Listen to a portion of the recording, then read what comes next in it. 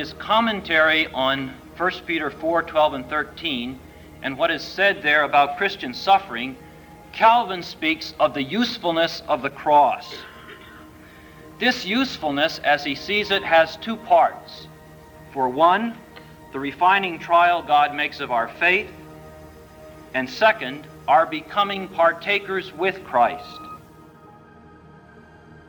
Westminster Media presents Word and Spirit, a podcast study of the life and theology of Richard B. Gaffin, Jr.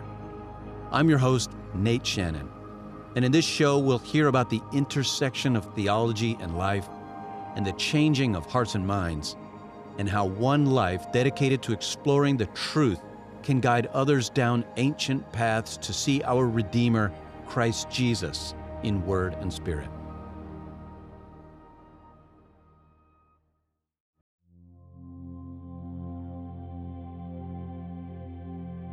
By the early 1970s, Richard Gaffin Jr.'s reputation as an engaging lecturer was growing among students at Westminster Theological Seminary.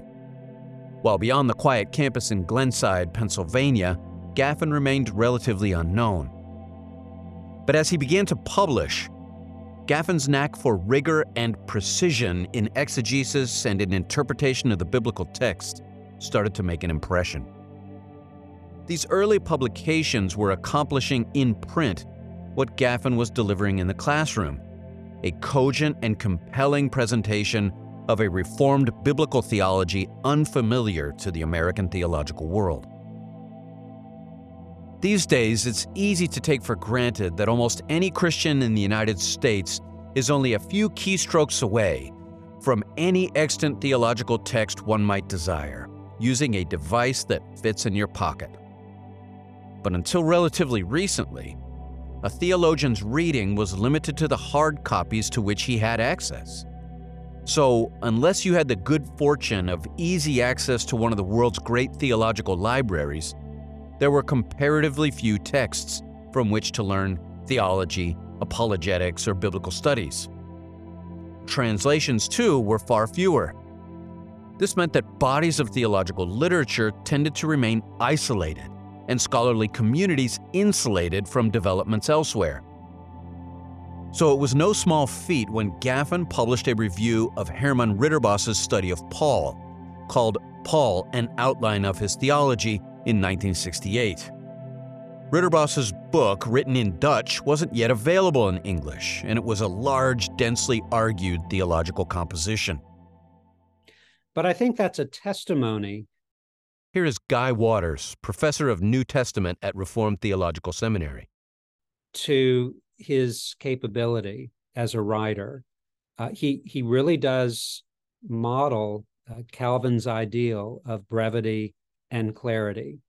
And he recognizes he's not the first person to have reflected on these matters, and he will yield the floor to those who have gone before.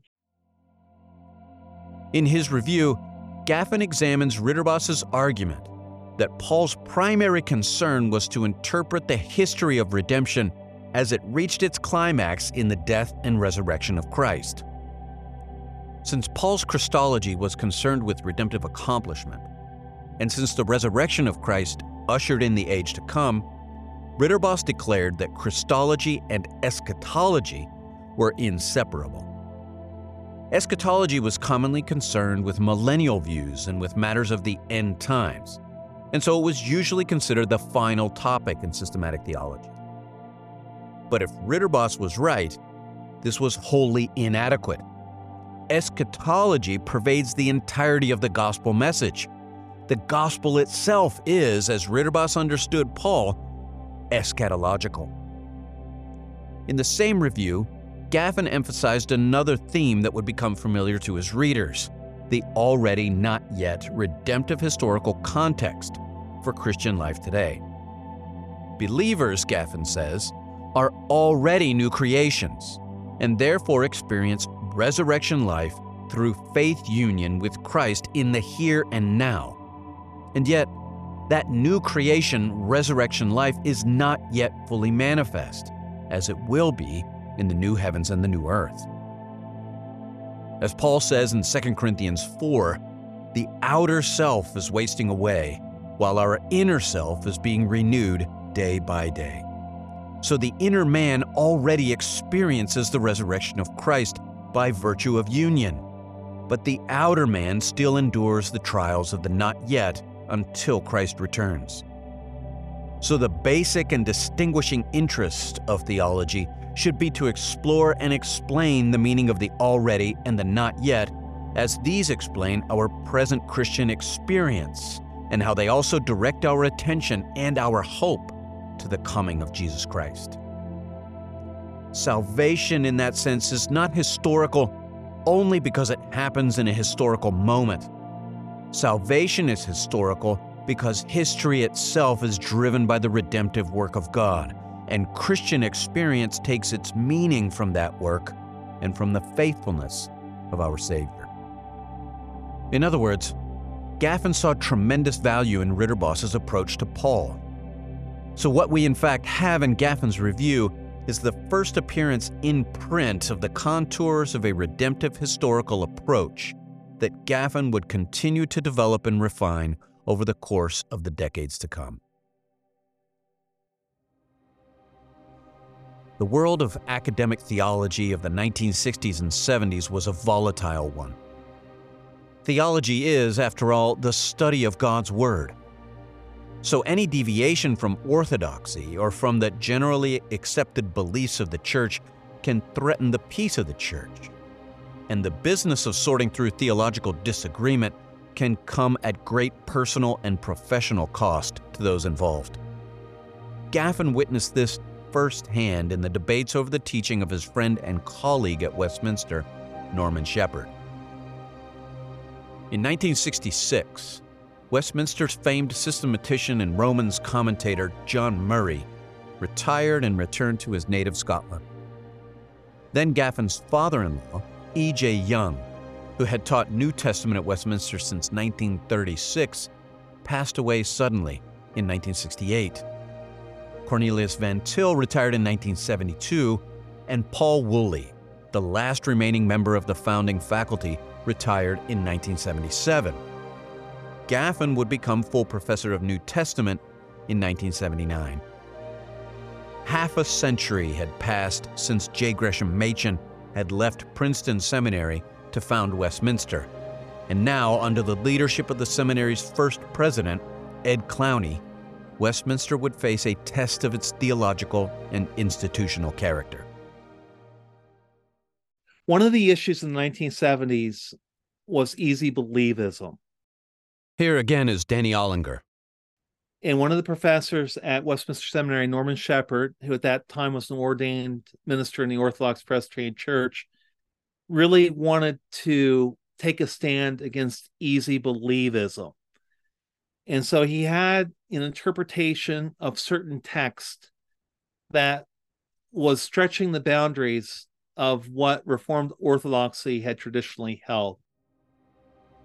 Norman Shepherd had raised concerns over common articulations of nothing less than the doctrine of justification, particularly with regard to the nature of faith and the role of obedience. In the ensuing debates at Westminster and in the OPC, where both Gaffin and Shepherd were serving at the time, Gaffin was initially Shepherd's most visible supporter. He sympathized with Shepherd's emphasis upon Galatians 5:6 and on the importance of the fact that the faith through which the sinner is justified is not an idle faith, but a working faith. Gaffin believed that the nature of saving faith was at issue, not the doctrine of justification itself. And Gaffin recognized that works could not be relevant for a truly Reformed doctrine of justification by God's free grace. The sinner is justified not for anything wrought or done within the sinner, nor because of anything done by the sinner, but only on account of Christ's righteousness, which is received by faith, even despite the sinner's unrighteousness. That gratuitous, even contradictory character of justification must be maintained. Recognizing the importance of clarity on this issue, Gaffin privately encouraged Shepherd to modify his language in order to avoid misunderstanding. That Gaffin was both sympathetic and concerned is best seen in the complaint that he and others brought before the Presbytery of Philadelphia in March of 1980. Essentially, the complaint did two things. First, because the Presbytery had thus far failed to resolve the doctrinal questions Shepherd had raised, the complainants insisted that the Presbytery declare that it had not found the views of Shepherd out of accord with the teaching of Scripture and the Westminster Standards. In other words, ambiguity serving no one, since the Presbytery had failed to identify a problem, they should declare fair ball, at least for now. And second, the complainants asked that the Presbytery urge Shepherd to exercise care in his use of traditional definitions and terminology in order to satisfy concerns for historic orthodoxy. Later on, he would come to see some of the things that were underneath the surface that perhaps at the time he would have wanted to make a clear emphasis upon, and one of them being that the importance of the covenant of life or the covenant of works, and that Norman Shepherd had denied that doctrine. The controversy dragged on until, in the fall of 1981, the Board of Westminster discontinued Shepherd's role, the question of the validity of his views remaining unresolved. 2 decades later, the differences between Gaffin and Shepherd on these issues were finally clarified by Shepherd in his book, The Call of Grace, published in 2001. At the end of the day, Gaffin had argued that Shepherd's error was in mistaking what faith does for what faith is. And Gaffin had also objected to Shepherd's rejection of the imputation of the active obedience of Christ, where imputation had been a special emphasis of Gaffin's teacher, John Murray. Elsewhere, Gaffin found new arenas for clarifying and defending the Reformed doctrine of justification. He argued that although faith is the lone instrument of justification, that lone instrument is never alone.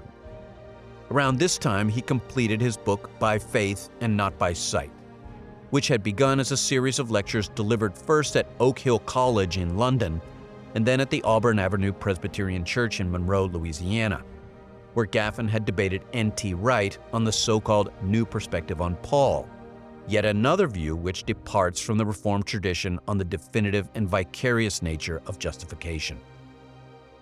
Gaffin argues that to justify means to acquit, and that this acquittal happens by virtue of a transfer of legal status from Christ to the sinner. The believer, once under wrath, now is reckoned righteous, unblemished, and blameless on Christ's account. That righteous standing before the law that is Christ's is simply transferred by grace and through faith to the sinner. In other words, justification identifies or denotes the state that is declared to be because of Christ's finished work.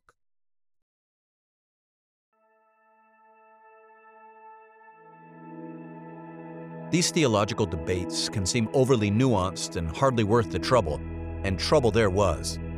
But Gaffin knew that the stakes were high. The question of justification cut right to the core of his mission as a churchman and as a theologian.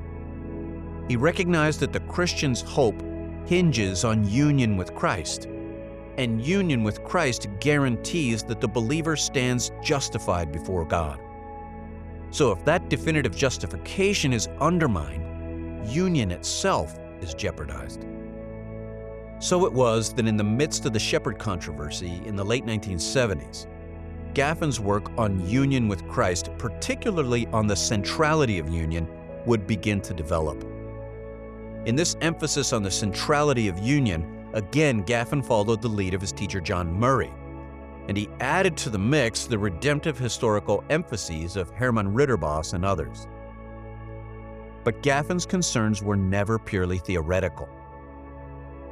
On the occasion of his inauguration as professor of New Testament in 1979, Gaffin delivered a lecture on union with Christ and suffering, later published in the Westminster Theological Journal with the title, the usefulness of the cross. Dr. Gaffin is bearing testimony to what he's seeing in the New Testament. Here again is Professor Waters. And really does tap into a critical vein of Reformed piety. You read the Reformers, you read the Puritans, you read the sermons of Old Princeton, and Dr. Gaffin is sounding the very same note. And I think in God's providence, that note is going to be timely in every generation, that God's people are tempted to step aside from our call to suffer in and with Christ, and in this way serve him in the world. And Dr. Gaffin, to his credit, has not let go. That is our calling. In the usefulness of the cross, Gaffin observes that in Philippians 3:10, the sequence of resurrection, suffering, and death does not read as expected. The order we expect is suffering, death, and then resurrection. But the Apostle Paul places the resurrection of Christ first. He says resurrection, then suffering, and then death. This tells us, says Gaffin, that the power of Christ's resurrection is realized just as the fellowship of his sufferings and conformity to his death. The impact, the impress of the resurrection in Paul's existence, that is, in Paul's daily life, in his Christian experience, is the cross. In this unforgettable essay, Gaffin explains that Christian life is eschatological life because the new creation dawned with the resurrection of Christ. The kingdom of heaven has already dawned with Christ's resurrection. This means that we, as Christians, are already resurrected in him. And yet, until Christ returns, the glory of the church is a matter of the exalted Christ's strength made perfect in suffering with Christ, as Christ himself suffered. Here is Stafford Carson, Senior Director of Global Ministries and Adjunct Professor of Pastoral Theology at Westminster, was a student at the time and present at Gaffin's inaugural lecture. I do remember that. And I think when I heard the title, The Usefulness of the Cross, I thought, why is he dealing with the atonement? You know, is this going to be a lecture on Christ dying for people and how useful that is in securing our salvation? But then in typical Gaffin style, he moves it in a different direction, even as he explains in the opening paragraph there, that we're going to be thinking particularly about the Christian life and then about eschatology. And here we are living in the last days. And what's the nature of the Christian life for current believers who live at this stage in redemptive history? So suddenly it becomes a very profound exegesis of what it means to be a Christian who follows Christ, the crucified and risen Christ, in this particular age, and understanding where we are in terms of redemptive history. I think that's one of the great things that Gaffin would have done, that he always helped us to understand where we are in terms of what has happened and what will yet happen in terms of redemptive history. And we sometimes lose sight of that. And just by reminding us, this already, not yet, and what does it mean to be united to a crucified and risen Saviour right now for us? How do we handle the challenges of our lives? He's not talking so much about persecution in the sense that we understand it, but just the fellowship of his sufferings. So the life of Christ being manifest in us in the midst of this broken, imperfect world as we wait for the redemption of our bodies and the full revelation of our Saviour. Stafford pastored in Northern Ireland for more than 30 years. So I asked him about the practical value of the usefulness of the cross and of Gaffan's redemptive historical theology of suffering. And always that understanding, is so helpful in terms of the whole of Christian ministry. Not only in terms of your preaching, but in terms of pastoral work. Because forever you're talking to people who are in difficult circumstances. You go to visit someone who's recently had a very negative diagnosis, perhaps of a terminal illness, and what's your message to them? It's just reminding them, here's where we are. This is where we're located. Here's where redemptive history is going. We're not there yet. We live in a broken world with all its problems. We experience that brokenness in all kinds of ways. But what is the word of the gospel in this situation for you as you seek to cope with your illness? Is there someone who is with you? Is there someone you can look to? And what can you look to beyond your current situation? And in that sense, I think Dick Gaffin really enriched me and helped me for pastoral ministry. He maybe didn't know he was doing it at the time, but he gave me a context and a language and an understanding of the scriptures that has enabled me to minister in some way to those who are experiencing life in this difficult, broken world. In December of 2004, Dr. Gaffin's daughter, Liesl Gaffin Tyson, was called home to the Lord after battling cancer. She was only 36 years old. Patricia and I came back here in 2000, and Dick and Jean were living through the last days of their daughter Liesl. And Patricia and Jean were talking together, and we actually looked after Liesl's two children on a number of occasions. She went for treatment and was in and out of hospital. And I think through all that, I watched Dick and Jean handle what must have been the most painful of situations that any parent can face.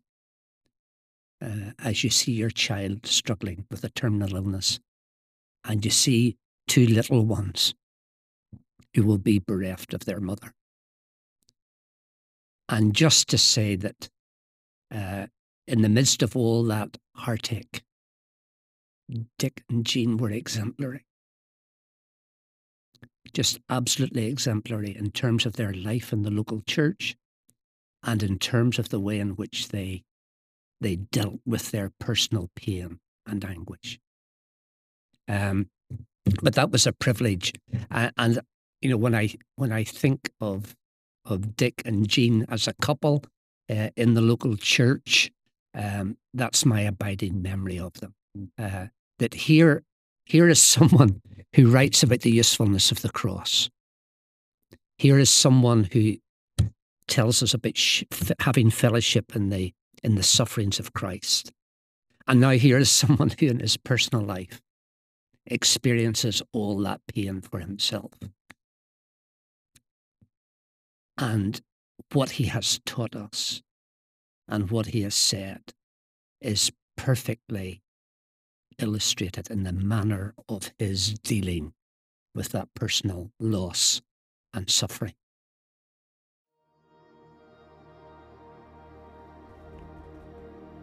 Many thanks to Stafford Carson. You can read The Usefulness of the Cross in Word and Spirit, a collection of 41 of Gaffin's essays published by Westminster Seminary Press, now available at WTSbooks.com. Join us next time for Episode 3 of the Word and Spirit podcast, Epistemological Reflections on 1 Corinthians 2, 6-16.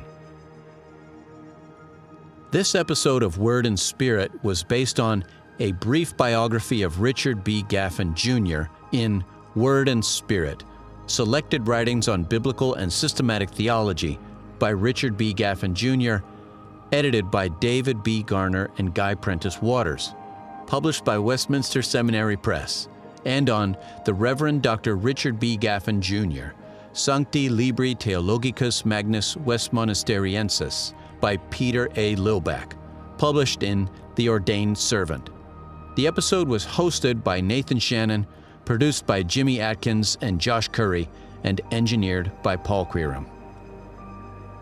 This episode was a production of Westminster Media, a publishing and production ministry of Westminster Theological Seminary. If you enjoyed today's episode, please visit wts.edu/give